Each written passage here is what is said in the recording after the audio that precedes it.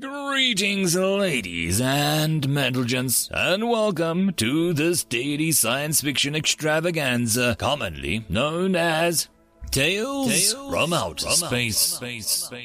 Taken from the subreddit HFY. All the relevant links will be down below.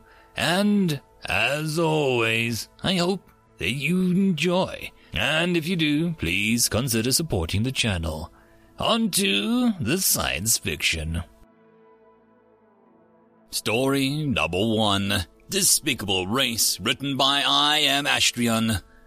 Your application to the Galactic Council has been reviewed, and if not for one thing, you would have been accepted. The Gon spoke in a monotone voice. He looked like an octopus, got a hold of an 18th century judge's outfit, although he was missing a wig and a gavel. But damn, he had the look down. Judgment has been passed on humanity. Your refusal to dismantle your armed forces will result in the continued exclusion from the Galactic Council. But we won't dismantle the trade agreements already in place. Full rights will not be extended to your people. His tone implied the proverbial gavel had come down, sentencing humans to 100 years of waiting at the edge of the galactic community. Life in the galaxy was plentiful, and because of this, new species that discovered space travel were forced to apply for citizenship at the same time, in 124-year cycles, which is the very cycle of the founding race planets.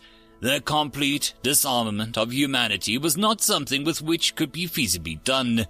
Our own world still wasn't completely a unified government, and while conflict wasn't a constant thing, it still was common. Beyond that, removing our military would take away any form of ability of humanity to contribute to the galaxy as a whole. But the Council didn't see it that way. A secretary glided into the room. Flying indoors is greatly considered rude by sapient species of the galaxy, but it was becoming more and more commonplace in the government palace of Teriad. Everything was going wrong, and the Yule, it seemed to everyone, wanted to make this week worse. "What is it?" growled at the secretary. Yule made his distaste at her entrance known. Astronomical Information Bureau just called in 12 sizable ships landing into system, origin, and full-size extent unknown. What? I need answers. Immediately. Send someone down to AIB and have me updated constantly. Yule was beginning to bloat, an evolutionary trait of his people, who, when encountered in danger, would tend to swell in size to appear larger. "Yes, my lord." The secretary returned to the air. "At once, my lord." Yule looked over at the dazed aristocrats around the room. "Anyone else have bad news for me? Another asteroid? More tsunamis? How about another clicking Earth explosion? The Dark God surely has it out for us this week. Who could he have hired to rain misery upon us now? Only silence answered these questions. A bustling of activity was going on around Ryan. Diplomat ships were readying for landing. Men and women in full military gear sprinted to get their dropships. Space travel was yet to be perfected for humanity, so there tends to be some major jostling when dropping from FTL speeds to planet-approachable speeds. All preparations for a major deployment such as this was done on approach to the planet's side. Ryan's job was simple. He was supposed to inform the planet below that the United Nations of Earth are on approach and that landing zones for the troops would be neatly arranged. Unfortunately, a cataclysmic events on Teriad in the past few days had caused so much interference and destruction of infrastructure that getting any signal to the planet was not possible. They probably couldn't even contact the galactic community for help. A light buzz on the side brought an incoming call to his attention. "This is Ryan. Please move to deployment vehicle 1142 in Base 6B for your assignment. Details are being streamed to your comm unit now." Getting up from his crate, Ryan started a brisk walk to the nearest trans station. Pulling up his assignments on his comm, he looked towards what the next 6 hours would have in store for him. Ryan strutted into the room with a swagger that only a being comfortable with a weapon at his side could do. His guard detail in tight formation at the entrance of the room stood at the ready, and Lord Yule sat upon his throne, his swollen body almost eclipsing his chair. Humans, you have chosen to show your true colors at last. I read your denial hearings, and I can see now why the council refuses your application. You are a despicable race, and you have come to take advantage of our misfortune for your own disgusting desire for conflict. Yule got out of his chair and waddled down the dais to stand in front of Ryan. He looked down upon the man in the blue suit. Standing a full half a meter over him, he began to deflate. My people have known misery too much of late. Your Titan-class ships and carriers would cause us problems by our best days, but these are not our best days. We have no way to oppose you, no reason to fight you, and I have no desire to send more of my people into the Black God's clutches. I only ask that you let rescue efforts conclude before you raid our homes for your plunder. Yule brought out a stone tablet with etched hieroglyphics. Our paw will surrender. May the Black God turn on you for your despicable deeds. Ryan stood dumbfounded with the 18-kilogram stone tablet in his hands. He watched as Lord Vul walked up to his throne and stood there contemplating the events that had just unfolded. He opened his comm unit. "Ma'am, did you get all that?" He spoke quietly into his headpiece, watching the room for any movement. "Yes, we did. Inform Lord Yule that we accept his surrender and will now proceed with the planned deployment of search and rescue. This should help things go a little smoother, actually." Ryan looked at the throne. "Lord Yule, we accept your unconditional surrender to the United Nations of Earth, and as a new colony of Earth we will proceed with the landing of search and rescue vehicles and mobile fleet hospitals." He turned his back to the throne, sunlight hitting the white band on his arm, seeming to make the red cross upon it glow. End of story. Story number 2, Races of Earth, written by Hitching Post. And your partner will be present at this time, as the Xeno on the screen. Elfin was a long, tapered everything, whose light red coloring and slightly off proportion showed his alien nature. Despite otherwise being somewhat human in nature, the recognizable ears, eyes, nose, and mouth, all in standard proportion. Josh Simmer sighed. He'd been working on this meeting, Earth's first in-person meeting with another species of what felt like forever, and every video conference with the Elfin or the Dolphin ambassadors, they asked him about his significant other.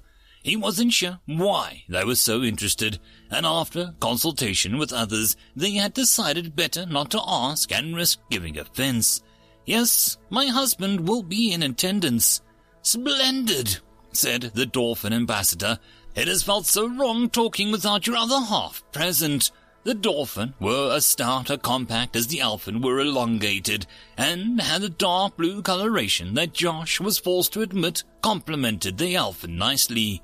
Still, he didn't know why they were so obsessed with doing things in pairs.